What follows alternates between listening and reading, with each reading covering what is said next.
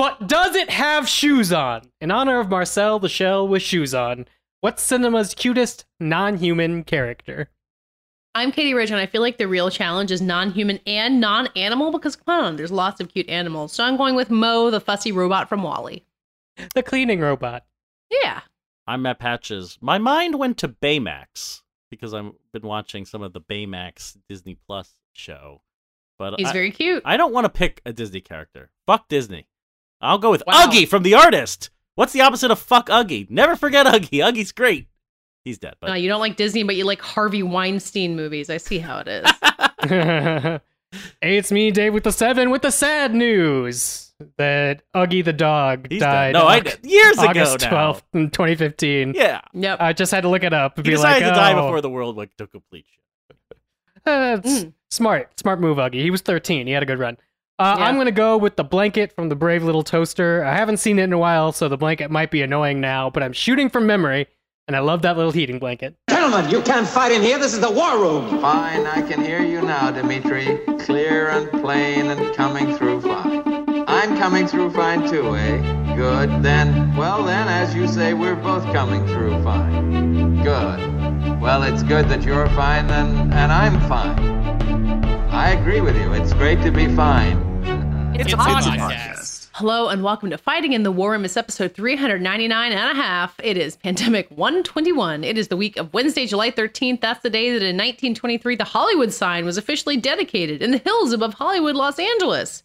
It read Hollywoodland, but the last four letters were dropped after renovation in 1949. Remember when Elvis went up to the Hollywood sign and was like, I want to restart my career? Is that what Michael, voice was I you guys doing? hear Michael's phone ringing? Okay, just making sure. No. It was. I can't stop it. Okay. Yeah, I knew that the Hollywood sign had fallen into disrepair, but I didn't realize it was in that specific period until it showed up in the movie Elvis. I guess he kind of sounds like Yogi Bear. No, he definitely does. He definitely does not. Was Yogi Bear an Elvis impression? Gone wrong. You know, Yogi Bear was probably an impression of someone that we don't That's true. know about. Like, there's a lot of like 60s culture that we grew up exposed to via like parody. Yeah, that some we didn't Burl understand. Ives type, but it's hey, boo-boo. Yeah. Hey, Charlie Chaplin. Well, David's not here, so you might have guessed Whoops. by now.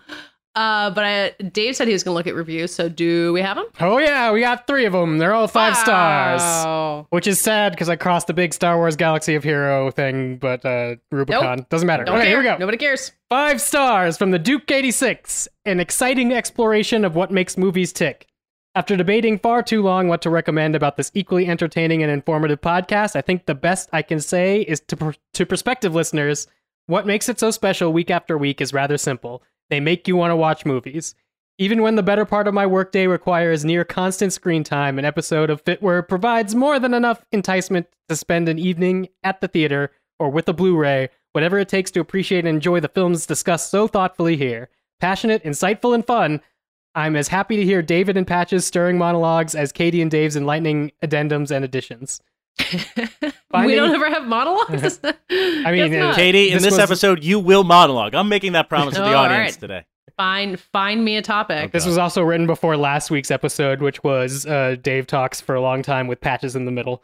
Finding a complementary quartet that can generate sustained interest in all movies of all types is a rarity, even in the crowded podcast space.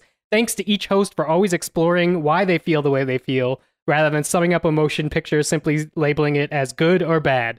Time Magazine got this one right. Woo! Nice. Really been worrying they were going to revoke that one on us, honestly. We've given them plenty of reason to do so. They put it in the print magazine, so it's probably going to stick around. All right, this one comes from Andrew Corpin. It is also 5 stars. Love the show. Hey, everyone. New fan of the show here. I stumbled upon it a couple weeks ago as a big fan of David, who is one of my biggest inspirations in my career. I was so excited for a second there. Wow. Just curious, David, were you at the Thor screening in NYC on the 29th and talking in the aisle on the right side of the theater? I thought I saw you, but was way too scared of being wrong to go up and Not introduce during the myself. movie.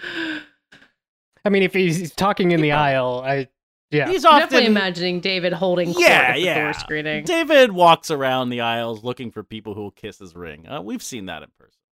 Look, I saw West Side Story with you too. It was doing a lot of gabbing in the aisles. We tried to get David to sit with King us. of Letterbox. King of New York. Okay, all right. If he was talking in the aisles during the movie, then you're allowed to go, "Hey, David Ehrlich, stop talking." I give you that Shut permission. up! And then David would go, "Hey, hi." Yeah. Anyway, Andrew, I don't know. I can't answer for David, but he won't remember that we read this review anyway, and he'll answer you next week. All right, here we go. Alex DJM 5 stars, my favorite podcast. This is my second review for this excellent podcast. The reason is I've recently noticed the crew discussing things other than film, i.e. Patches' dilemma with someone else's mail. Truth is, I could listen to you guys discussing paint dry, and I would still find it incredibly entertaining. Thank you for all you do. This podcast was essential to me when I was stuck at home during the still ongoing pandemic. That the listener said that, not me this time. You're all doing a public service for more people than you probably realize. Thank you. P.S. David, keep interrupting and expressing your views unapologetically. It is very entertaining and awesome. I have a question about this review. How does paint dry? Does anyone know? It starts wet. And Yeah, then obviously the water it in dries it on the wall. evaporates into the air. It's how anything dries. How anything That's what I was dries. going to say. Now I just sound dumb because like, yeah, what he said about water evaporating. And now Katie will monologue about paint. About how water works. Something I How know water about. works. This is the greatest podcast. Water works. Anyway, if you guys want to leave us a review on the Apple Podcasts app, we used to call it iTunes. Don't call it iTunes anymore. Leave us a review. Do it 5 stars. We're at an average of 4.7, and I feel like after 11 years, that's amazing. So thank you. Keep going. Or After you 11 years and all the shit we've pulled. Exactly. Nobody's been canceled that I could tell. We got 4.7 out of 5 That's the stars miracle. average. No, not I to love court it. Not to court it. Still time. But you can also send us an email at fitwr.podcast@gmail.com with your international reviews or other questions. I do read them. We just save them so we don't have to talk about Star Wars Galaxy of Heroes. Now you're admitting that the game is rigged. It's been rigged against me since the beginning, Katie. You the coolin' man, you send you up. Freezing cool in 1992, alright.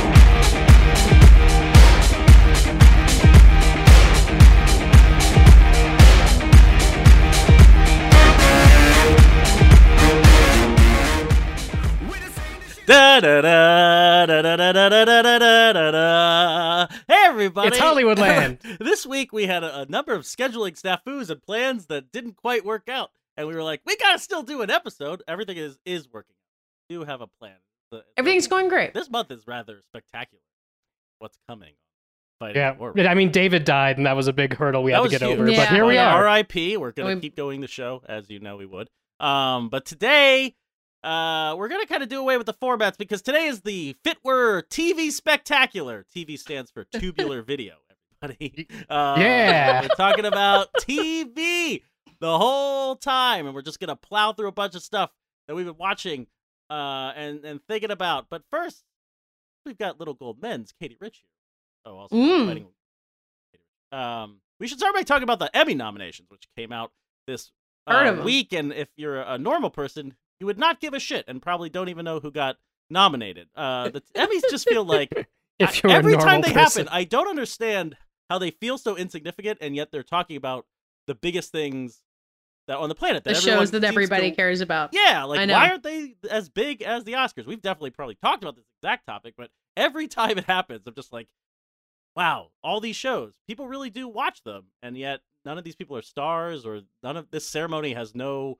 It's not currency for people, and I think it has something to do with, like, I got an email from Disney today that said Disney got 140 some nominations, and I'm like, too many categories, too many nominations. How could there be 140 nominations? Like very well-deserved technical categories. Like, I think if they handed out more Oscars for, like, you know, different, like, other bloodline people like that, not necessarily put them on the ceremony, like, I'd be fine with that. But yes, all the you know, pissing contest between networks, that's kind of exhausting. But there's also the thing where it's like, oh, Ted Lasso, all those people got nominated again. Okay. Like, you've already been there. There's definitely something about the repetition of Emmys. It's not as repetitive as it used to be, where, like, Kelsey Grammer wins 5 years in a row, but I think that takes some of the excitement out of it. I still have not watched Ted Lasso, as I was reminded I'm in the minority this weekend in movie theaters for a Thor post-credit scene, where everyone's like, yay! And I was like, who was that? And you were like, Hercules, and everyone else was like, no, bro. Yeah, exactly. Ted Like, man, Lasso. people are really psyched for Hercules. Wow, people love Hercules. Their people love favorite Marvel Hercules. character. Yeah. I know. Wait, Dave, you got to be like how I am in most Marvel post-credit scenes where I'm like, who?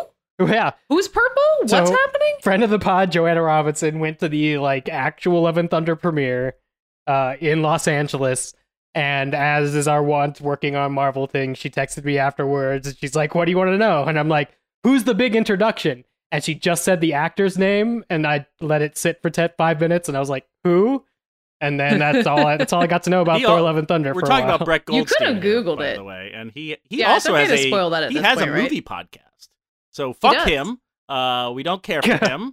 And Why don't we have an Emmy? yeah, where's our Emmy? Where's our role? Emmy? Why aren't the four of us playing Hercules in the next Marvel movie? Go ahead. Oh, wait, I have a game for you guys. Yeah. Wow. Because I'm assuming that you still know, like, you know about the Emmy nominations, but you know less than I do. How many acting nominations do you think Succession got? All right. Wait. Let's do some math here live. This Okay. is Katie's totally Okay. pulling this one out of nowhere. Nothing is scripted. Yeah, this is here not on a the Matt Fighting in the Patches War level, like, tubular video planned special. quiz. No, this was just all off the Okay. dome. So who's in the Succession cast that would get nominated? Probably everybody. So I'm thinking Brian Cox, Jeremy Strong, Kieran Culkin, tall guy, woman who looks like Leonardo DiCaprio, Sarah Snook. She does not look like Leonardo She does look DiCaprio. like. Did That's you ever see mad. that time That's travel madness. movie she did, where she is both a No, man what? and a woman? You know what I'm talking about? Didn't. No. She looks like DiCaprio so much. So that's 5. Wait, did I forget anyone? I got tall guy. Oh wait, Matthew McFadden. Uh-huh. So that's 6 actors. Did you say Jeremy Strong? Yeah, I got Jeremy Strong. So I feel like all of them were probably nominated, and then They were. Are You we were counting? correct. Are we counting like outstanding drama as one of the? No. I'm saying No, acting. acting. just Acting ones. Actors only. Mm-hmm. Wait, there's probably like in season 2 there were a lot of guest stars. Like Adrian Brody Guest- probably got nominated or something. Yes, he Oh, absolutely wow, did. okay. I didn't even watch this show. I You're don't doing know. great right I'm now. like, but there's probably another. I'm gonna go with another one. Just guessing there was another good guest star on the show that I don't know who is on it. I'm gonna go with 8. Acting Dave, would you like to hazard a guess? If we're doing Price is Right Oh. rules, I'm gonna take 7. Wait, it might be 9 if the woman that Kieran Culkin constantly flirts with on the show got a nomination. I'm going with 9. She did. Oh! Did you say? Wait, no, she got nominated. Did you say the woman who you said looked like Leonardo DiCaprio? Did you say she got nominated too, Yeah, or did Sarah you skip Snook. right over her? I said Sarah she Snook. got Yes. Okay, so you're saying I'm 9? going 9. 14. What? Oh, There There aren't that many people four on the show, are nominated. there? 4 nominated guest actors and 3 nominated guest actresses. Wait, who are they? So if you are on the Succession, guest- you are getting an Emmy nomination, basically. Pretty much. So the guest actors are Adrian Brody, James Cromwell, who plays Brian Cox's Oh, sure, yeah. environmentalist cranky brother, mm. Arian Moayed, who is Stewie, if you watched the show, From and he was Family also Guy? on. Yes, I think he's on Inventing Anna also. And then Alexander Skarsgård, who right. has a Swedish accent on Succession. In actors, there's Hope Davis, who is like the daughter of a shareholder. I can't I'm remember. always wondering what Hope Davis. Sana Lathan, who was the lawyer, and Harriet Walter, wwho is their mother. Harriet Walter also nominated for Ted Lasso. Wow, 14. that's many. That has to be a record. I think Handmaid's Tale had like 17 people last year. Crazily At the enough. same time?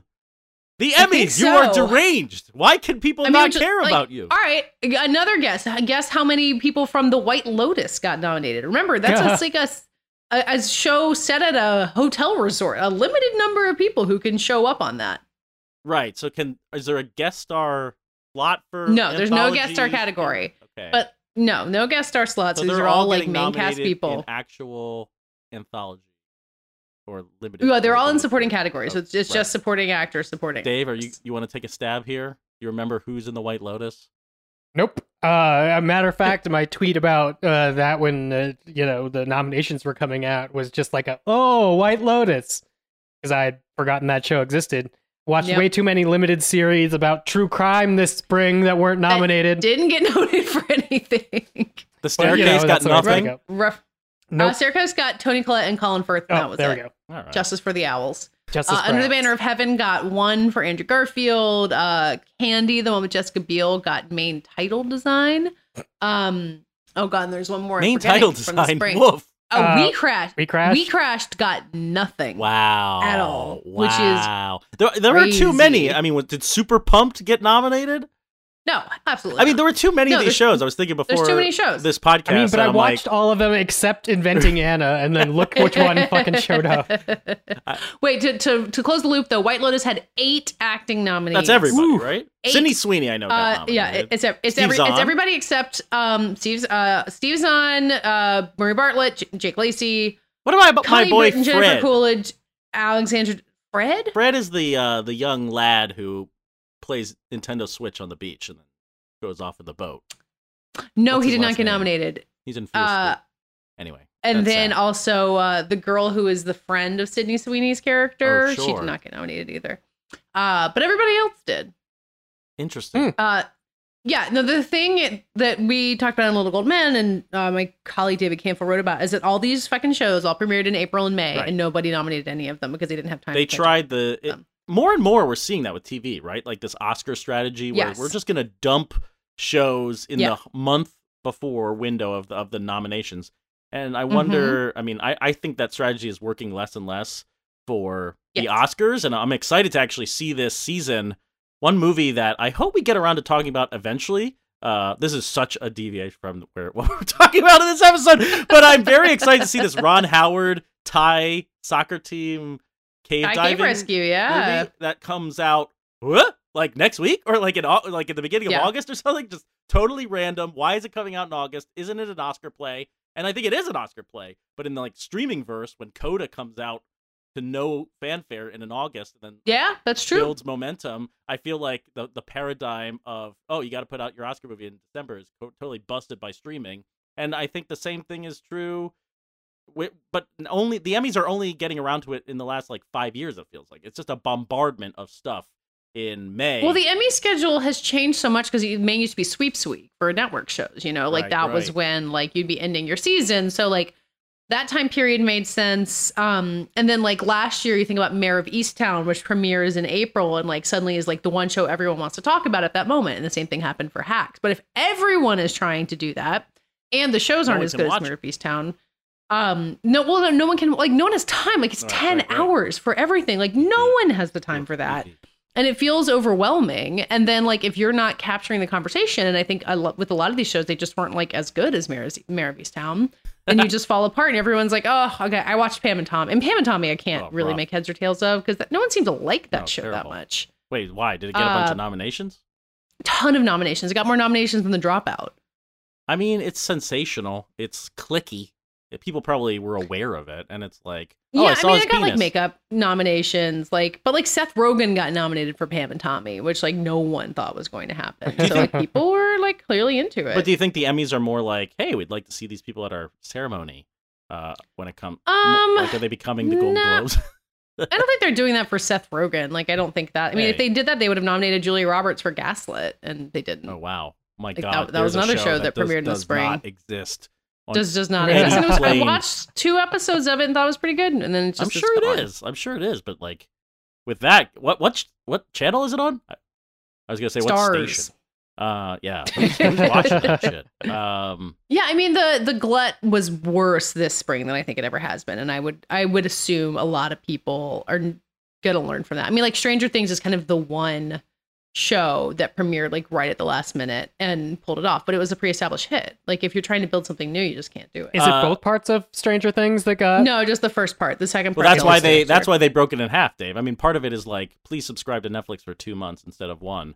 But they structured it in such a way that the last 2 episodes will count for the next Emmys, I believe. Yeah. I mean, Yes. they have a. Same with Better Call Saul. As someone who's watched all of Diabolical. it, they have a better chance with the front bunch than they do with the last 2. So get it, Stranger Things, if you can. Katie, I do you mean, Stranger Things has what they need. Like Right. they're like a genuine cultural phenomenon. They're fine. but they'll never win. Like, I mean, it's just Stranger to Things be versus part Squid of the Game. club. It's our battle of cultural phenomenons. It'd be I amazing. guess if Squid Stranger Game Things won. will never win. Well, I think Squid Game could win. Don't you think? Squid Game could win. Yeah, I think Squid Game could win. I mean, to see it have this kind of momentum where actors are getting nominated, the show's getting nominated, that's impressive. I mean, do you think there are It's any still got surprises? amazing streaming numbers too. Yeah, right. Exactly. It's huge. Genuinely. Do I think what Do you about think, surprises? I mean, do you think there were any other surprises? I don't even think Squid Game is a surprise on this list of No, nominations. Squid Game's definitely not a surprise. It had SAG wins. It had every win. But I wonder if anything, I don't know, snubs and surprises, Katie? Well, we have an article about snubs and surprises. go read I Vanity thought Fair. Severance Fuck it. really did even better than I expected, which I was really excited about. I happy. talked to Adam Scott briefly about his nomination today and was just like, delighted for him. And like John Turturro and Christopher Walken both got nominated. Yellow Jackets that's awesome. got 2 writing nominations, which suggested they were really into that. What We Do in the Shadows got 2 writing nominations, which proves that I don't understand what's popular. Because like I know that show exists and people watch it, but I just like don't get it as an Emmy thing at all. What? Why? It's hilarious. I don't know. Is it? They I wrote don't watch it. they wrote Like, jokes Yeah. and they should be rewarded for those jokes. It's an amazing Sure. show. I gotta say, Okay. I can't remember. Did we talk about our flags?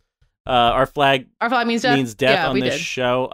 Was that eligible for the Emmys? Did that whiff? Yeah, it got snubbed. I gotta yeah. say, I am That not. doesn't surprise I'm me not too on board much. that ship. I know you are, Katie, but like when it's going I toe to like toe with it. what we do in the shadows. I guess I was railing against Our Flag Means Death. Well, you were not on the podcast last week when I was also railing against Taika Waititi. But I will say, What We Do in the Shadows is a genuinely hilarious and like a genuine comedy sitcom with jokes that are really funny. It feels like the actual Wow, successor to okay. The Office. I would highly recommend you catch up with it sometime.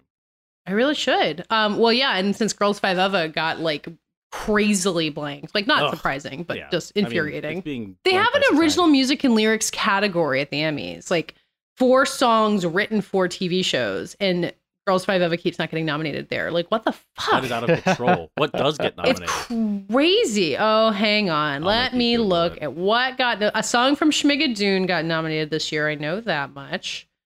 Schmigadoon, Let's an Apple see. show that no one has watched. It seems like, but maybe musical theater nerds. Yeah, have but they found it. did send me like a straw suitcase. There's Good 2 swag. songs from two songs from Euphoria, a song from no. Schmigadoon, a song from The Marvelous Mrs. Maisel, and a song Perfect. from This Is Us. Okay. Yeah, Songs it's where lame. shows where the songs really work on you, as opposed to Girls Five Ever where they sweep you off your feet and bring Well, you like great last joy. year, Agatha All Along, the song from Oh, WandaVision sure. won, which is like a great win for that category. But yeah, I mean, it's just like it's like every once in a while there's a good winner, and then it just makes no sense otherwise. Flight of the Conchords has gotten nominated though. Well, as I Ooh. scroll Anyway. through here, the thing that's jumping out to me most is that Chippendale has been nominated. Yeah, best the TV TV movie. movie cat The best TV movie category, totally unhinged. is nuts. Chippendale It's Rescue completely Rangers. nuts. It makes no sense. Ray Donovan the movie. Okay, sure. Yep. We all knew Reno about Ray 911, Donovan, The the Hunt movie. for QAnon, which I think is a Roku original, ported over from the Quibi days. The Survivor, I don't know what that is. That sounds like a Lifetime That's like thing. a Barry Levinson, like Oh, Ben oh, yeah, Foster, sure, a sure. Holocaust survivor. Oh God, I thing. belittled that movie. I'm sorry. And Ooh. Zoe's Extraordinary Christmas, which is the Roku. This is the second Roku. Another Roku original. Roku coming in hot in the TV Mhm. original TV movie category. Wow, my word! And they'll be back with the Weird Al biopic that they're making. Daniel Radcliffe. Roku is all about the TV movie. Good for them. No, the TV movie category makes no sense, and I think So I good. think we got into this with Leo Grand. Like that's where Good Luck to You, Leo Grand is going to be eligible next year, and Searchlight and Hulu did that this year with Fresh, that Sundance movie, right. with Emmy nominee Sebastian Stan. Didn't work out. Nope, didn't work out. It's nuts. Not to better than put Reno a movie 911, The there Hunt on for QAnon. purpose. Or Ray Donovan. According to Richard Lawson, that movie's funny. I believe that. A Reno 911, very funny show. I don't mean to besmirch its name. Well, when do the Emmys give away their awards to no audience? September 12th, which is during the Toronto Film Festival, and I am Perfect so pissed timing. about it. Oh my god, I'm so mad about it. Well, we will So still I'll be make you watching come on them this from podcast. an Airbnb in Toronto. There it is. If I can watch the Emmys in Canada, which I have no idea if that's possible. Well, you could Oh. stream. Can't you stream them on a platform? Can you? Yeah, you might be. Can you? region-locked. I don't know. Well, Katie, it is time to make sure you have a VPN. I don't know if we talked about this on the podcast, Is this an but ad? everyone should have a VPN. As soon as Mary Jane had one in Spider-Man Far From Home, I just thought, like, if the on-screen teenager has a VPN on their phone, everybody should have a VPN on their phone. On their phone. Yeah, Apple has it built into the iOS. You could go to settings and turn on your VPN and provide your VPN provider. It's just a setting on your phone. Anyway, I did not know that. Do that. Port over to Ohio from Toronto. Watch some Emmys. It's great. All right. I'll be ready. All right, let's talk about some television that is on television right now. Well, not right now, unless you have your TV on in the background. Some of it's on now. Oh, got it. You got it. I want to start by talking about the greatest miracle of 2022. It's called Westworld Season 4. Dave, explain why Westworld Season 4 is fantastic, and people. I mean, that's a big setup, but. Here's why Westworld Season 4 is at least back to being good Westworld, which, depending on your flavor, hasn't been good since Season 1 or Season 2. Whoa! What? You're not even saying Season 3 is possibly enjoyed by some of the Westworld audience? No sane person enjoyed I haven't Westworld met that Season person, 3. yeah. It would have to be a purely hypothetical person. There's a big person. orb that could predict your life or something. Oh, yeah! Mm-hmm. I'm shitting on Westworld Season 3, which I have almost no memory of at all. So I didn't like it, but I don't remember. I think the only thing you need to know about Season 3 going into Season 4, if people are worried, is that Aaron Paul is there. And he blew something up. And it was an evil computer. Yeah, I mean, they'll fill you in. This season has been going very hard on recontextualizing Aaron Paul's character to not be a whiny person we don't want to watch like he was in Season 3. He's back, and he has a family this time, and we are invested in that family. Wasn't he like mourning not his lost his kid or something in the first season? Or in the third season? No. Ooh, I don't remember that. He'd gone to jail? No, what? he was depressed because they weren't giving him better jobs. Yeah, the because computer told him the to work on a building or something. Exactly. But also because it turns out he was like patient A of that entire program. Unimportant. Sure. You don't need to know what happened in Westworld Season 3. He now has a precocious daughter who is significantly better than the precocious Leia in Obi-Wan. I just want to say that up front. Lord, I hear precocious daughter, and No, don't worry. She grows up, I think. Multiple timelines, baby. Yeah, anyway, we'll get into that. First of all, we just assume there's multiple timelines. I think, you're right. We haven't actually gotten to the multiple timelines no reveals part of the story yet. No reveals. Only confusion 4 episodes into New Westworld. But I think well-paced confusion yes. as opposed what makes a Westworld bad. So the first season obviously mined as much as it possibly could out of the Westworld, and the revelation that some people we thought were not hosts were hosts, the robots in Westworld. Sure. Okay. If you haven't seen any of Westworld, just don't worry about this. Skip the segment. It's gonna be a lot of stuff, but I guarantee you will have your own experience with it watching it. Season 2. They were like, what people like is not knowing what's going on. That was a bad assumption.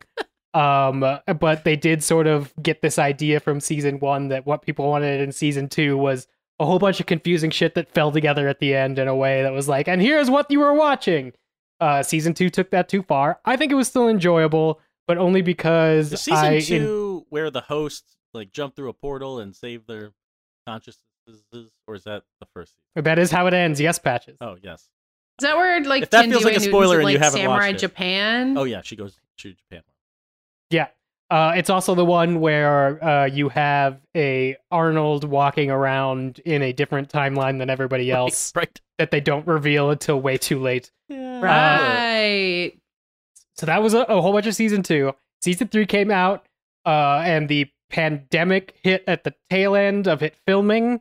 And it came out while we were all like worried about other things. And so on top of not being that good, it tried to abandon the park for a new future thing. And as we learned from Jurassic Park or Jurassic World Dominion, don't stray from the Crichton, you sons of bitches. I gotta say, I've been thinking a lot about Jurassic Park Dominion watching this season and like how to extrapolate from Crichton and take his lessons and take what his books what worked so well. And Dominion tries and fails, as we discussed on a previous episode. And this one is doing a better job of being Crichton-y. I mean, Season 4, there's multiple timelines, I think. There's a new park. They're going back to the park. At least one new park. There's at least one new park. Who built a new park? Do I Oh. don't answer that. Okay, fine. The best part about Westworld is obviously I mentioned how season 2 ends. If you're listening to this and you've never watched any of Westworld, I don't think I could spoil it, and I think you should go back Yeah. No. and actually watch. I mean, the Not answer- one, saying two, anything. and- No, don't go back and watch Really? Westworld. The Westworld season simple one's awesome. answer to the simple answer to who built the park is always going to be Ed Harris. Yeah. Man in Black. Oh wait, that's a spoiler. There's also Cool. Thought Newton kicking ass. Like they figured out the best parts to keep are actually the characters and the energy of these actors, and she is back just like annihilating and infiltrating and having a blast. I don't exactly know the end Is she game. still trying to find her robot daughter? No. I don't think so. I think she's over that. I think she has. She's- I think she wants to. She's put, over the robot. I think she wants to put Man in Black to an end. She wants to put all of this tech shit to its end, and bring the downfall and actually help Aaron Paul. I guess they're teaming up in season 4 more than they did even in season 3. I think They Dave, teamed up in fact season check? 3? They teamed up right at the end of season 3, and in between season 3 and season 4, there was a 5-year robot war where they were partners. Wow. hell yeah. Okay. Robot War. Or I guess Evan not Rachel robot Wood's war. still on the show? War. Sorry, say again.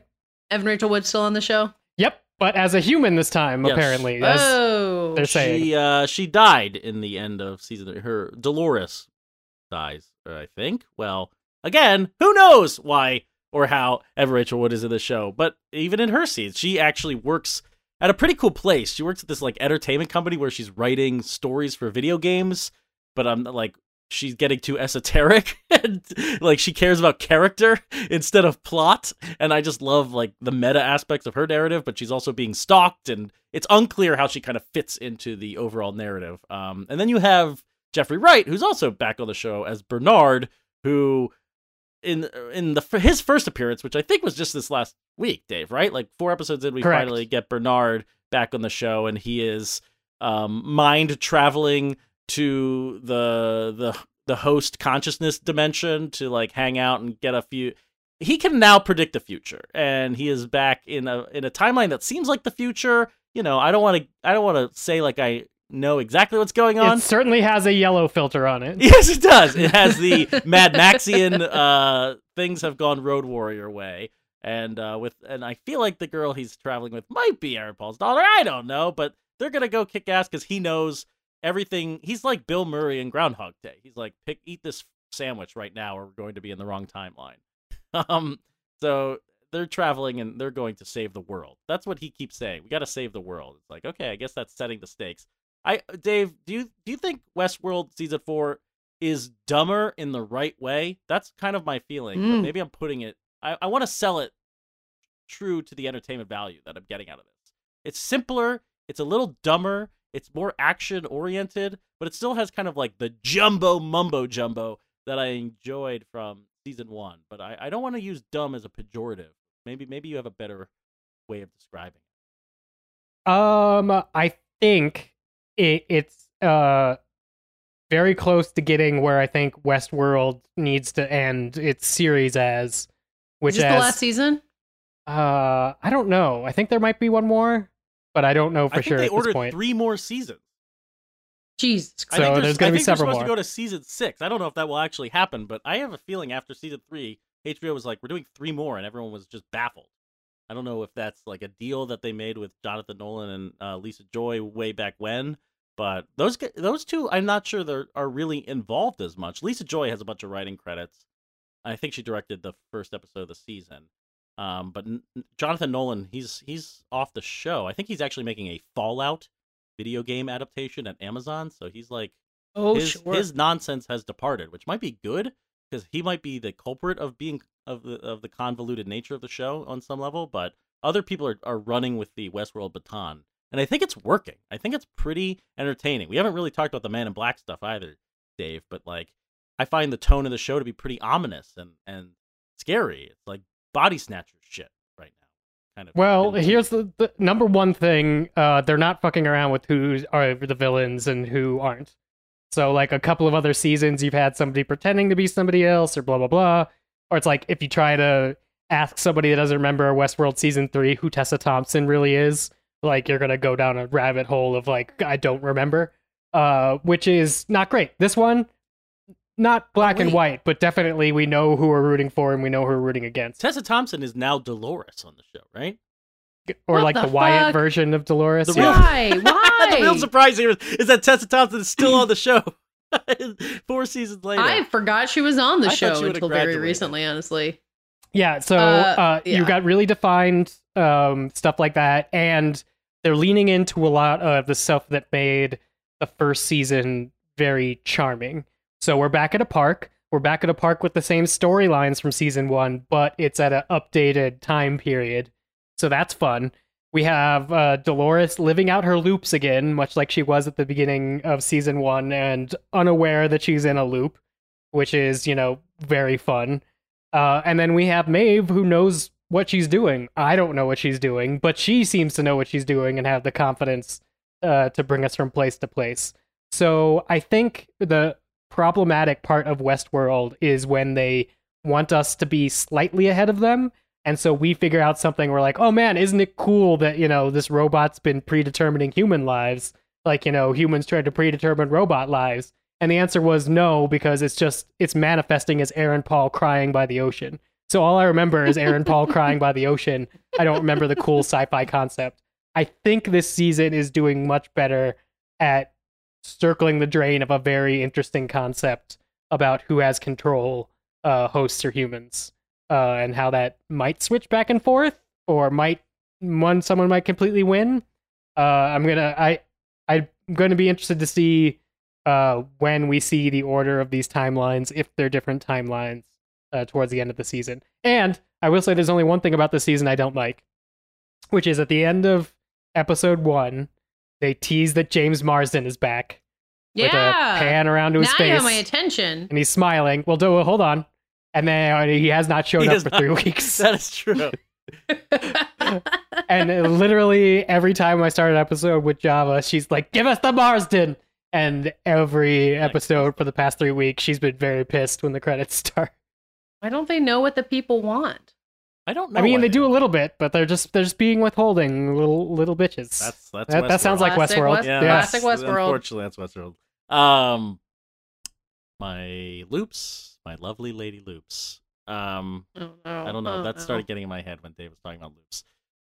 I quickly want to check in on a show, Dave. And Katie, we'll get to your big monologue soon. I apologize. We are building. My monologue was about original music and lyrics category at the Emmys. You missed it. Popped off. Dave, I want to talk about a show that's wrapping up next week, or is it This week? Is it? Is it By the time this you is hear out, this episode this come show, out, this show will be over, which is astonishing because I feel like it never started. Because it's so short, and it's Miss Marvel, the latest Marvel show. These things just keep coming, don't they? Like I have never really bought into like the Marvel fatigue that older critics seem to note in every Marvel review every time a Marvel movie comes out. Older critics and also David. Just get over true. Older critics. But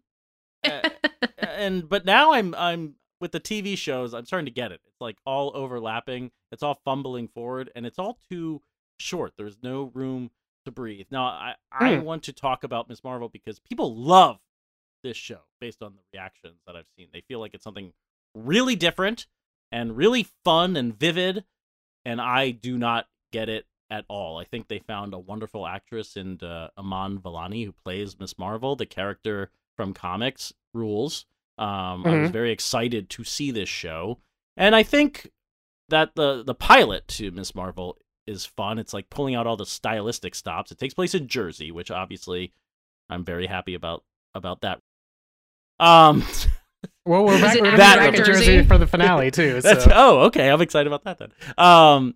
And they are taking a lot of cues. It feels like Spider-Verse was a huge influence on, and maybe like the Phil Lord, Chris Miller style was a huge influence on what they wanted to do with Miss Marvel. Really make it energetic and colorful, and like we're texting and the text is popping out, or like the graphics on the walls are popping off as she's riding her bike around things. There's a real youth energy to that first episode. But I got to tell you, and I think this is becoming more and more true of all the Marvel shows, they're kind of suffering from the Ryan Murphy syndrome.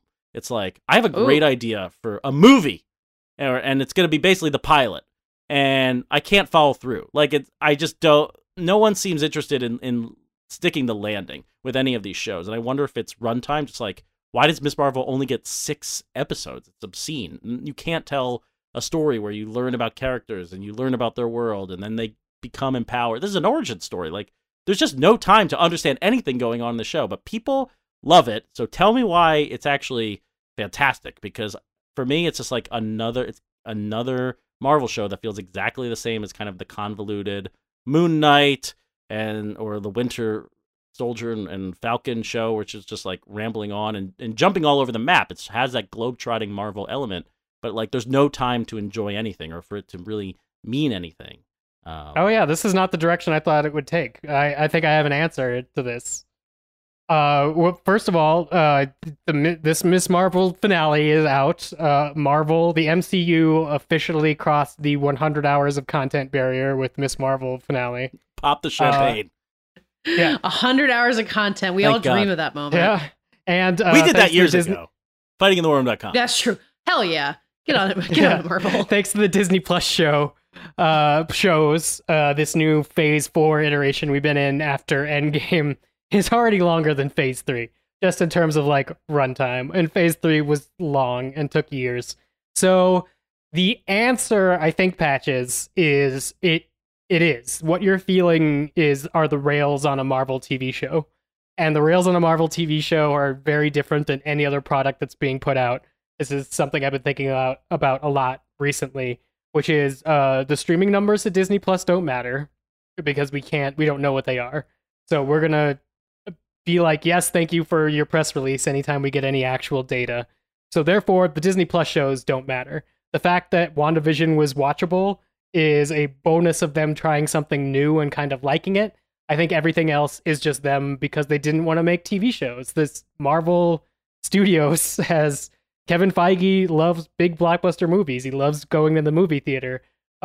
Because of the pandemic and because of Disney Plus, they're like, no, you need to make TV shows and you need to, weave them into the Marvel Cinematic Universe. And he was resistant to that because it's a rapid universe expansion that it's hard to guarantee success for.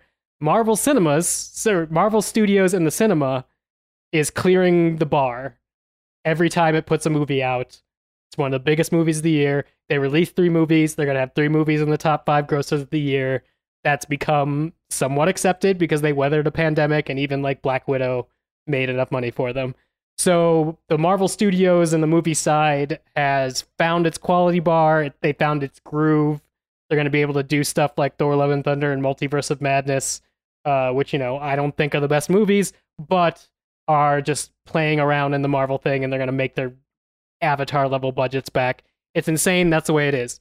Disney Plus shows, I think they're investing what they want to in, but mostly what I see is these are the places where they experiment with stuff that worked in the comics.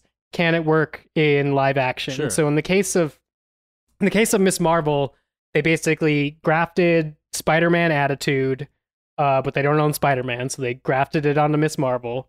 And Ms. Marvel the comic and Ms. Marvel the Disney Plus series both existed to seed another character into the greater Marvel universe.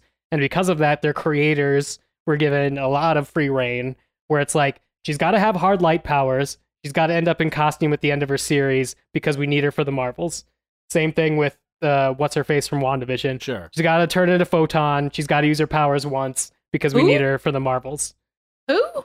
From WandaVision. I watched WandaVision. Who turned into Photon? The woman who was in the FBI, who was gained gained powers by crossing the barrier. She's the daughter of somebody. Yeah. Who's in... Teyonah Parris. Yeah. Monica Rambeau. Right, okay. Monica Rambeau. Okay. Yeah, All right. yeah.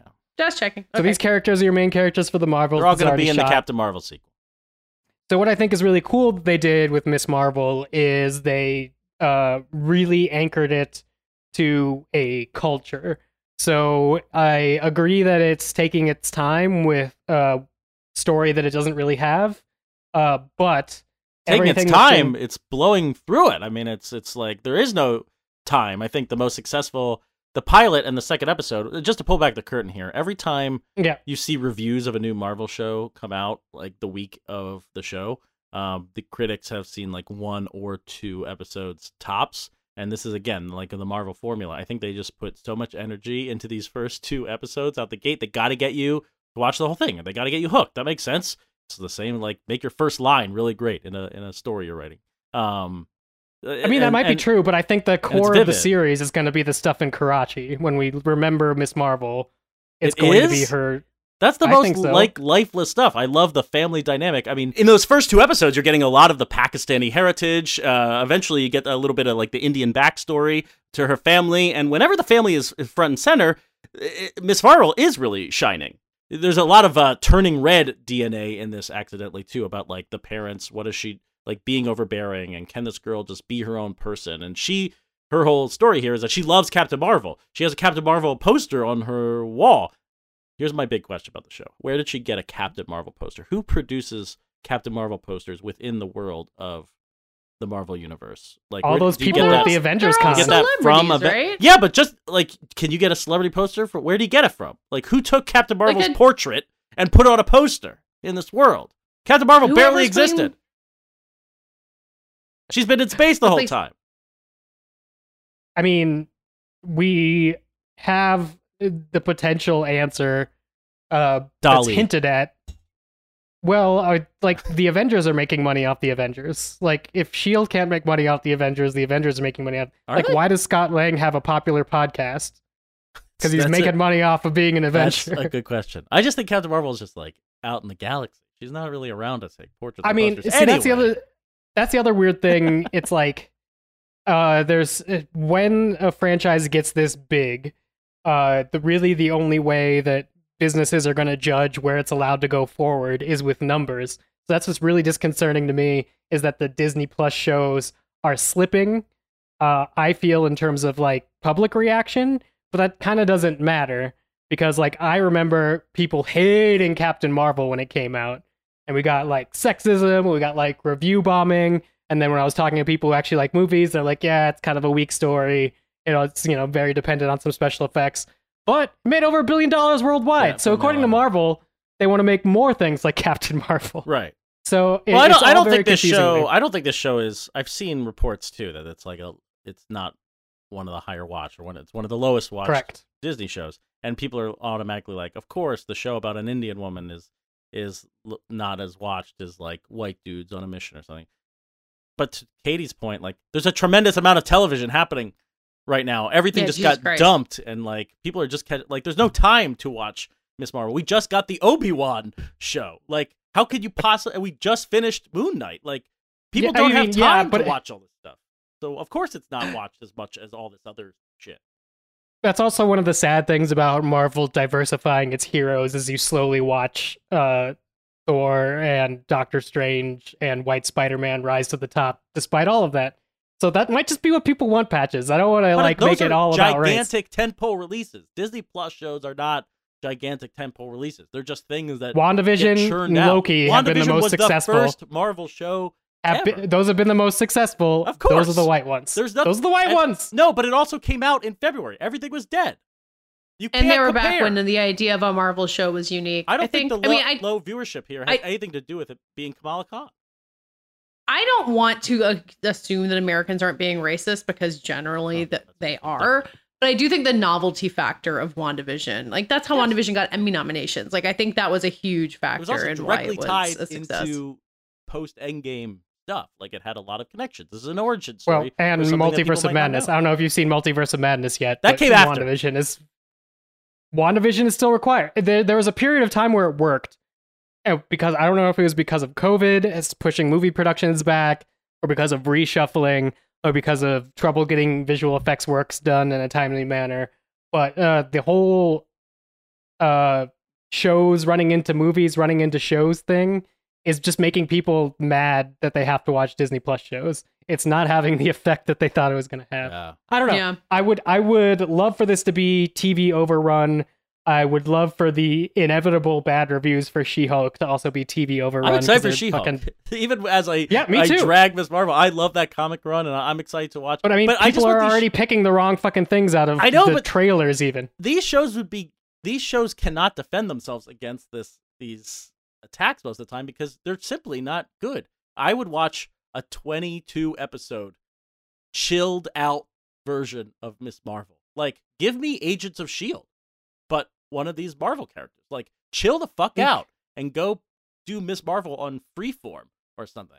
And, like, have fun. Like, be low stakes. They were going to do... That's what WandaVision was. I mean, it wasn't low stakes, but it was different format. It didn't feel like watching another Marvel movie. It totally shook it up, and it was getting very concentrated on her character. None of these shows are character stories, even as they put the emphasis on, like, Moon Knight. Hey, it's all in his head. We're all in this guy's brain. It's not character driven. It's still plot. And this Miss Marvel show has just been plot. We got a ring, or we got the jewelry, and it gives you a power, and you're a djinn, and you got to go. She time travels herself into inevitability, which I feel is kind of character based. But no, it's just so much stuff, and I'm like, I'm a geek. I like this nerd ass shit, as we say on this podcast, but I need some breathing. I'm disappointed. I mean, the nice thing about Marvel now is it doesn't need you to watch it when it comes out. I mean, just except for the fact that I was saying that, like, you need to vote with your streaming and whatever because we don't see the numbers. But it's like, it's gonna be there. It is what it is. I am very impressed that something like Miss Marvel got through, because earlier last year we were stuck with, like, Falcon and the Winter Soldier. So, like, I know this could get really bad. I don't think we're at really bad yet. I think we're at a weird issue of a comic that I'm like, that wasn't for me, but, you know, it's over there for when I need to reference it. I still like Miss Marvel in theory, even as I watch it, and I do not, it's not that I don't enjoy myself either. It's just that I'm like, this is wasted potential, and that frustrates me, because I love that character, and I think this actress is a real find, and I'm excited to see her in The Marvels, but, man, you could do so much more by telling longer stories with... Let's talk about The Bear. Let's just talk about the show that I'm actually describing and let Katie monologue about why The Bear... Well, I don't know how you feel about The Bear, Katie. The show that you're actually describing in what way? Like about, like, taking its time and, like... A TV show about people? A TV show about people. A TV show that, I mean, we're talking about The Bear. It's this new FX on Hulu... It is an FX show, but it is premiered in full on Hulu. God. We're not going to Netflix. Watch it on Hulu. It's on Hulu. I'm sure that's where everyone's watching Yeah, it. FX Hulu, FX on Hulu, 3 different things. But this is a show... No one can be expected to know the difference. About a cook, and he goes and takes over his dead brother's restaurant in Chicago. And for me, it's like watching Taxi or watching Mary Tyler Moore, except it's a little more serious. But it is a workplace comedy about people doing the job, and I think it fucking rules. What do you think of The Bear? I've had a great time. I watched 4 episodes of The Bear. You've seen 6.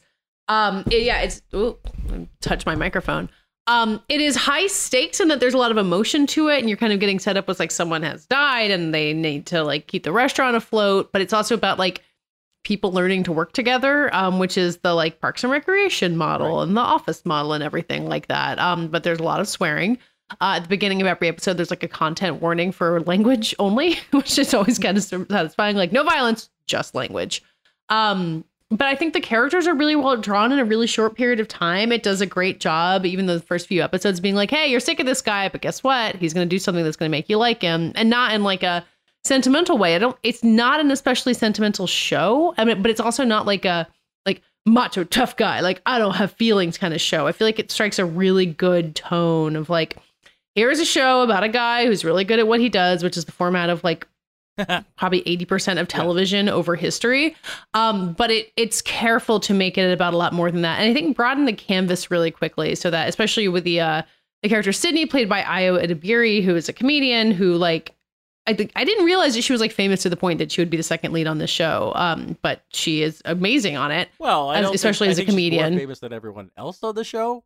It's not about being. Well, no, because Jeremy Allen White was on Shameless for a decade. Like, he's famous in that he's been on a very successful show for, like, he's a main character. He is the bear, named Carmi. And then Iban Mas-Bakrak is, like, I guess he is actually his cousin, or is he not his cousin? They just call each other cousin all the time. I thought they were cousins. Like, he's an actual cousin, and then he makes fun of Carmi's sister husband saying cousin, and then, like, they're not cousins. There's a lot of Chicago family dynamics. I thought about I'm totally forgetting the Philadelphia Bradley Cooper, Jennifer. Silver Linings Playbook. There's a lot of Silver Linings Playbook energy in this show, Yeah. and which I find to be a very sitcom-y movie. And here it has a better place because this is an actual sitcom. There is a great scene in the 4th episode where Oliver Platt, is he the cousin's dad? Because he's the uncle. Like he's Carmi's uncle, but I can't figure out if he is Richie's so dad. many Italian family members. It is hard to. I need a whiteboard. I need a.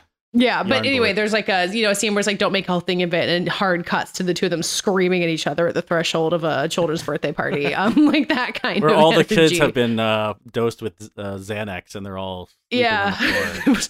It was slightly distressing. No, I mean it's like it's not reinventing the wheel in any way, but I think it's good proof that like you don't have to if Yes. you've got compelling characters and good enough writing and just like a really, like I said, a firm grip on its tone and like what it wants to be.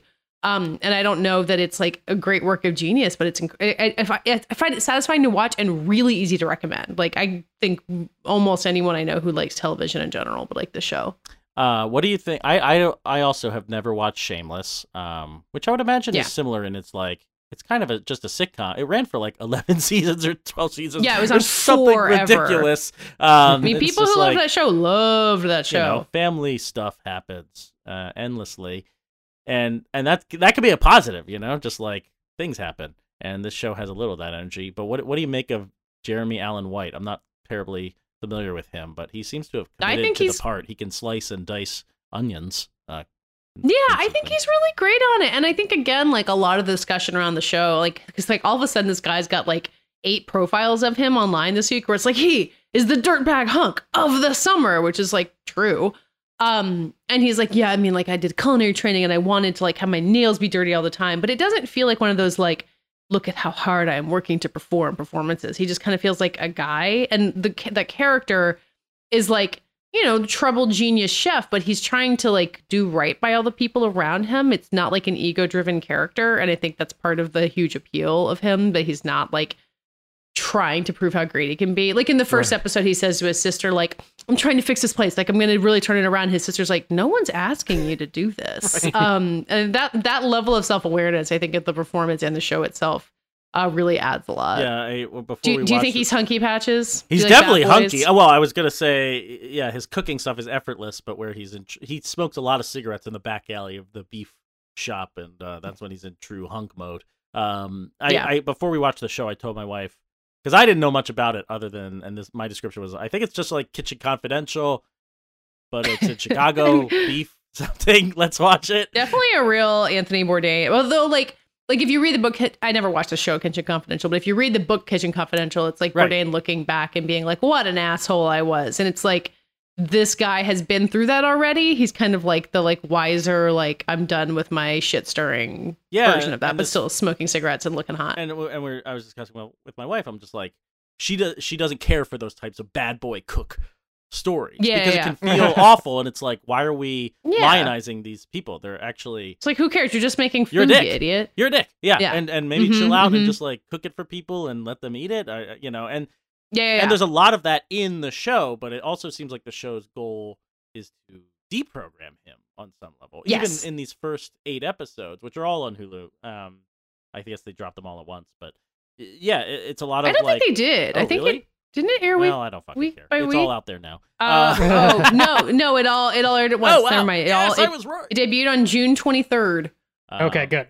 But yeah, Didn't miss it by that much. Ayo Edebiri's character Sydney is like she looks up to him because he's had the character himself has been profiled in Food and Wine. He's like the young chef prodigy. Yeah, he got like a James Beard award. But she's also being like, maybe you could chill out, or like maybe you don't have to be the asshole. I mean, he wants everyone to call him she's chef like, we and can... chef. Hey, chef. Hey, chef. Well, the chef thing, I think, is, you know, I think they established as a sign of respect, but there's like, he tries to like establish the hierarchy of a traditional kitchen. And she says to him really plainly, like, we don't have to do this. Like, we can break the cycle of bullshit that we were both trained in. Like, I think it's really, reject it's really consciously. Yeah, exactly. Like, it's conscious about trying to like build a new version of what that could be. Dave, you've watched The Bear. No. Oh, fuck. Never mind. Who cares about you?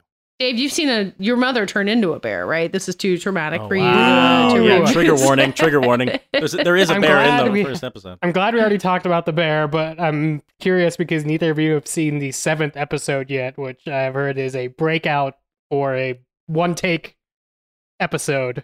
And I The love whole I love episode me. is one take? That's what I heard. It or at wouldn't least surprise me. There's a lot of the first episode is full uncut gems, sweaty mania, which could easily lose 50% of the deciding audience because it is so manic and so Full intense. headachy. I wanted to get your impressions of the filmmaking, Katie, because it's like an FX show, so it's a little heightened in terms of like we're gonna have compositions. Like Hiro Murai is one of the producers of the show, so it's gonna have some serious frames and some lighting. And, and I think it kind of like goes overboard on some level in the first episode, and I wanted to get your take because I was thinking about Uncut Gems, and I was like, you might be trying a little too hard, but I think the show dials down. Yeah, I think it does too. I think it definitely is trying to do a lot of like, here's the energy of a kitchen. And there's a lot of like mood establishing shots of Chicago where you're like, did you just run out of things to put into this episode? Like you just needed a minute in there. Like I feel like you can feel some growing pains of how a show like this gets put together in its first season, which I think is fine. But it definitely settles down after a while. I think the longer the scenes get, I think the better the show is. And like you get to know these characters and it feels good sitting with them for a long time. Like in that same episode I was talking about with the children's birthday party, there's just like this long scene. Actually, no, that's the first episode. The third episode where Sydney tells him like, we don't have to run this like the assholes. Like that's a long scene of just the two of them. And it is really still and calm. So I think I don't know if it's intentional of them to make it so jittery and then settle down, but I think it's worth powering through to get to where the show kind of finds itself. Do you have any other like favorite character? There's a lot of other characters who populate the kitchen, and I feel like if I'm going to compare it to a Taxi or a Mary Tyler Moore, I need to do due diligence here and mention some of the side players. Is there anyone who stands out to you? Well, I was going to mention Amy Morton, who shows up in the second episode as the restaurant inspector. She's like a, Steppenwolf like theater actress. And she's just like, oh yeah, you guys are totally fucked. And she's just great in a single scene and then gets out of there. I already mentioned Oliver Platt. And then Lionel Boyce, who plays Marcus, who is a aspiring pastry chef. He's one of the more likable characters. He's such a sweet man. He's just standing in the corner he just making wants donuts. To make donuts. I know. The whole show. He just like wants to make beautiful pastries, and it makes him happy to make beautiful pastries. I will say the show is successful in him. being like people like watching food porn, and I haven't seen a cooking show that's like porn. Part salt, acid, fat, heat, or whatever, and then part comedy drama. It is successful in doing gorgeous close-ups of meat in a pan. Like this is it is kind of surprising that the Netflix algorithm never combined these things. Right. I maybe you'd like Hannibal. Oh yeah, that's true. They did have a very successful food stylist on that show. Yeah, there's this woman Lisa Colon-Zayas who plays Tina on the show. Oh yeah, she does Tina's a great character stuff. And the funniest thing, and this bit like took me 3 episodes to understand. So when Carmy comes into the kitchen, he's like, everyone will call each other chef as a sign of respect, chef, and she keeps calling him Jeff, which I just find, I'm like, is she saying Jeff? No, she definitely is saying Jeff, and she's doing it just to be a dick. That is really funny. I love. There's just so much character quirk, but like not for the sake of being over the top or making cheap jokes. It's just like people really being people, and I find that. I don't know. It's so fun to have a show that's just suffocating in this one space where they're all trying to get through the days. I will say, if I went into a restaurant and everyone was just screaming at each other the way they do at this beef sandwich restaurant, I would probably walk out. I think in a lot of places they are, and you just can't hear it. I'm sure we have all been to restaurants where they are screaming at each other like that. But yeah. Didn't it make you want to go get a beef sandwich? It really did. I've actually never been to Chicago, so maybe this will be my first. I have basically never been. So yeah, Dave, been to Chicago? Yeah, I've been to Chicago. I went to Lollapalooza there and did the city, and it was great. Did you get an Italian beef? Get an Italian beef sandwich? Yeah. Actually, I think I might have. Did you get it dipped? Yes. Yeah, that's. Is there a New York equivalent? Like New York has tons of Italian food, but this like. Too close to Philadelphia. I was about to say, notion what's the difference between? between? I guess an Italian beef does not have cheese on it, so that is the cheesesteak. It's not a cheesesteak. What's the difference? No, it's not. Definitely not a cheesesteak. Cheesesteak has like cheese whiz on it. Yeah, well, and like peppers. Patches, you're and from Philly. stuff. What the fuck? What you're supposed to know? Well, I this. know, but I'm not actually familiar enough with the beef that you buy for an Italian beef to know what the difference is. Like, I think the Italian beef is roast beef or something like, and cheesesteak beef is kind of like beef steak. I think that's the difference. I don't know. People can write I think we have an email. in New York, you could find a Philly cheesesteak. You could probably find an Italian beef sandwich, and then you could find a French dip sandwich, and all of those are together. But New York wasn't like, we've got it, this one, blah, with sauerkraut. Actually, it probably did. I probably just made up a sandwich. That definitely exists. Rich. Yeah, the New York beef sandwich, devised in Denver, Colorado. I would happily eat that beef sandwich any second. Wow, provocative. I don't you want an original Beef of Chicagoland shirt too? I do. I know. I'm sure someone. But I want to wear it with the leather jacket that the cousin always wears. He looks actually tough. Cousin. The bear, yeah, it's pretty good. I find it so refreshing. It is so panic attacky at times, but it's an actual sitcom. It's actual just people doing work. I'm constantly on the prowl for like, just give me a boring show where people are hanging out. I mentioned the podcast I'm watching 6 Feet Under, where it's just like them doing their jobs. Just show me people doing jobs. 6 Feet Under gets stressful too. Oh, for sure. I mean, there's been baby death and child death and so much horrible When just shit. like family drama, Oh, yeah. like terrible thing. families screaming at But each other. it's nice because they have jobs and they just do them. And that's why the bear is on. You sound like you maybe need to go off paternity leave. And I go need a into job. work. I'm not working You just at want all. people to have jobs. What's it like to have a job? Don't I make like- me go have a Get me out job of my patches. house. It's your problem. I like TV shows about people doing their job well. Have you watched Old Enough yet, Patches? Oh, I want to watch Old Enough. No. They're like, You know what this it's on is? Netflix. It's Is this the little kid international who's show. crossing the street to go to the mart? Yep, Oh my god, yeah. it's the kids going. It's the kids going shopping. Whew. If you want to watch somebody just do a job, and it's a reality TV show, which just can they do the job? That is the show for you.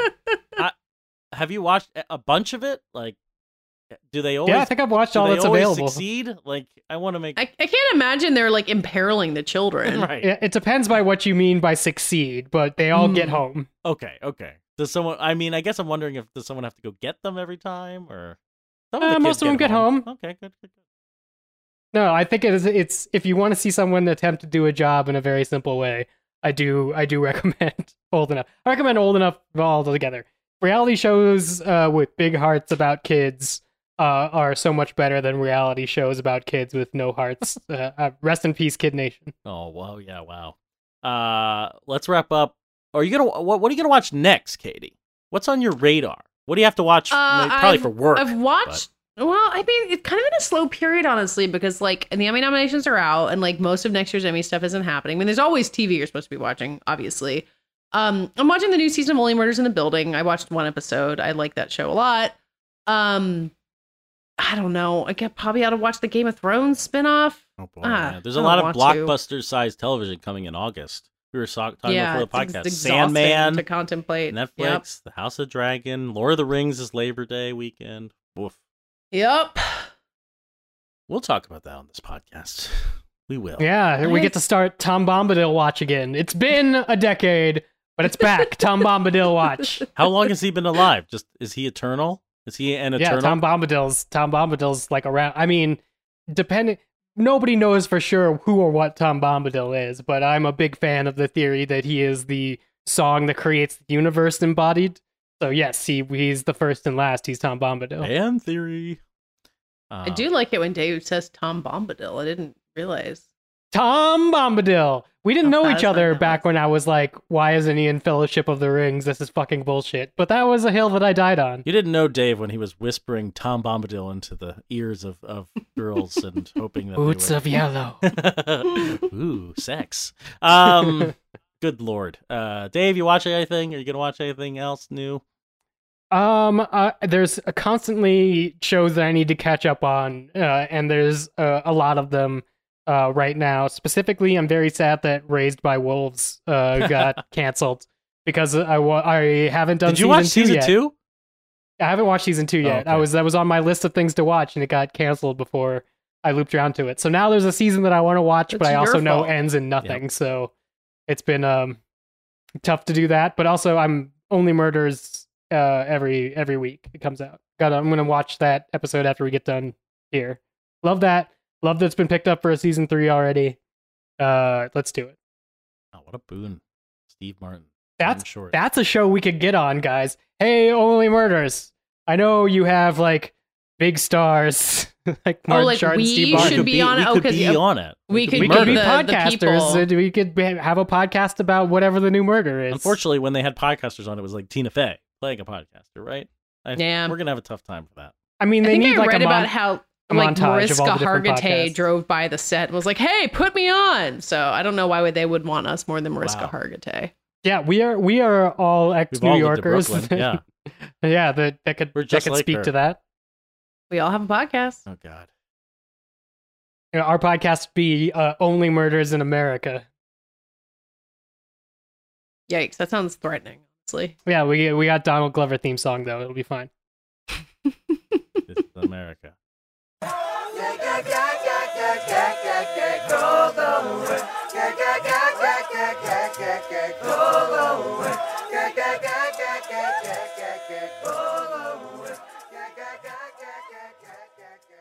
that does it for this week's show. We'll be back next week. Should we tease anything about next week's episode? I think we Yeah, I did tried last to do week, this too. last Yeah, week. we Well, failed. Okay, but good. then now it's all useless. We Here we go. actually have a Let me see schedule if this. Yeah, let me see if I can help you guys out, the listeners. So, you're listening to this on either Wednesday the 13th or Thursday the 14th, assuming that you're a listener of the week. Next week, around Wednesday on the 20th, we will be releasing another trivia episode. Woo! I don't know if you guys remember our Quiz Bang Bang episode where we got to go up on each other's trivia-wise. But we're going to do it again. That's going to be next week. You're going to be able to get that episode on Wednesday. But clear your schedules, guys. Next Tuesday, the 19th of July. You're committing to this At by saying it out 6 loud. Yeah. I mean, if at you the- do it well, the week I mean, after that, I will not be there. So we need Make a Katie choice. for Quarter Quell, so here we go. Write down on your calendars. Make Dave do it. Here we go. The 19th of July at 6 p.m. Pacific and 9 p.m. Eastern on a YouTube channel we will all tweet out. There will be a Fighting in the War Room call-in show again. Unlike last time, you won't just call in and wait in the waiting room. We're going to try to live broadcast it on YouTube so you could see the episode live and then also get it next week in your feed. It's going to be great. We should probably start at We're gonna- 9:15. Let me just put that cushion in that we're gonna get on at 9 and probably spend 15 minutes trying to figure out how it works. But I'm just gonna throw that out there. are you Well, last suggesting time- we're not prompt? Get in the waiting room when you can. Last time there was a whole bunch of people we couldn't get to, even though I think we went for like 2 hours. Yeah. So like we're gonna do our best. This time though, you could watch us doing it live, which we hopefully will mitigate that wait, so you're not in a silent waiting room hoping that we call on you. It'll be a lot easier. I better buy I a hope. ring light or something. Ooh, Yeah, well, people are gonna be able to see us. Dave I mean, definitely right has the now best backdrop. I look the sharpest like in terms of angles I've looked in a long time. So Mm-hmm. it's all good here. you got a real film noir vibe going on right now. Thank you very much. People will be able to see it at the live show. If it's at the same time of day, Yeah, so if you're just doing podcasts and you don't have time to call in, that's cool. We're going to have 20th, It Were Trivia 2, 27th, It Were Quarter Quell Call-In Show podcast version. And then August happens, and like we said, it's a pop culture clusterfuck, so I don't know what's happening that month. I apologize, guys. But We're that's, not going. We're not going anywhere. that's multiple weeks And then the of, podcast ends scheduling. forever. No. No, we don't give people foreknowledge of when the podcast ends. They just tune in. We tell them it's the last podcast. It's You a never mic drop. expect It's a mic the drop. podcast canceling. like Yeah, the it's a real Spanish Inquisition. Mm-hmm. Jinx. Anyway, that's what we're doing. Woo! We did it. Yes. We didn't do it. We just said it all out loud. We just said what we're Oh, we going didn't to do. end. Not Now even we have to do halfway that. there. We have to do the end part of the podcast. Yeah. Well, that's all happening in the meantime. Tell the people who you are. I am Matt Patch's deputy editor, usually at Polygon.com. I am on leave. Matt Patches needs a job. I need a job. I should probably go back, but I do have a little time off. But I'm on Twitter at Mr. Patches. I'm on Letterboxd at Mr. Patches. I got some good Letterboxd follows. Definitely trying to use Letterboxd more these days. A happy place. And remember, we talked about having more content than all of the Marvel Universe combined. Yes, it's true. FightingInTheWorm.com. Go back and listen to our podcast. Yeah. What else do you need to learn about Steve Rogers? Nothing. You did not hear David Ehrlich on this podcast, but he's a senior film critic at IndieWire. You could follow him on Twitter at David Ehrlich. He would be the one to tell you to leave a review. We'll read it live on the show. We want those reviews in the Apple Podcasts app. That is where the algorithm makes them beneficial. But of course, we would love to hear any of your opinions at fitwr.podcast@gmail.com, especially if you posted those in a foreign Apple Podcast app. That would be great. Just let everybody find us. I'm Dave Gonzalez. You can follow me on Twitter at DA7E. You could also listen to me on the Trial by Content show with Joanne Robinson and Neil Miller, and at my Patreon, patreon.com/DA7E and Neil, where we talk about movies every week and try to make people talk about movies better, which is not, for my two co-hosts. They're already great at it, especially Katie, who knows a lot about awards, right? Yeah, heard of it? You can find me at VanityFair.com and on the Little Gold Man podcast, where we talked more about the Emmys this week. You can find me on Twitter at Katie Rich, KATEYRICH, and we're all on Twitter at FITWR, where we'd love your ideas of what you want us to talk about in a live show, or you can answer this week's lightning round question, which was, in honor of Marcel the Shell with shoes on, what's cinema's cutest non-human character? Thanks for listening, and we'll be back talking to you next week and in the weeks ahead. I'm so pretty. I'm on Gucci. I'm so pretty. Yeah. I'm gonna get it. Watch me move. This is Sally. That's a tool. Yeah. On my Kodak. Black. Ooh, know that. Yeah. Ooh, get it. Get it. Work it. 100 bands. Contraband.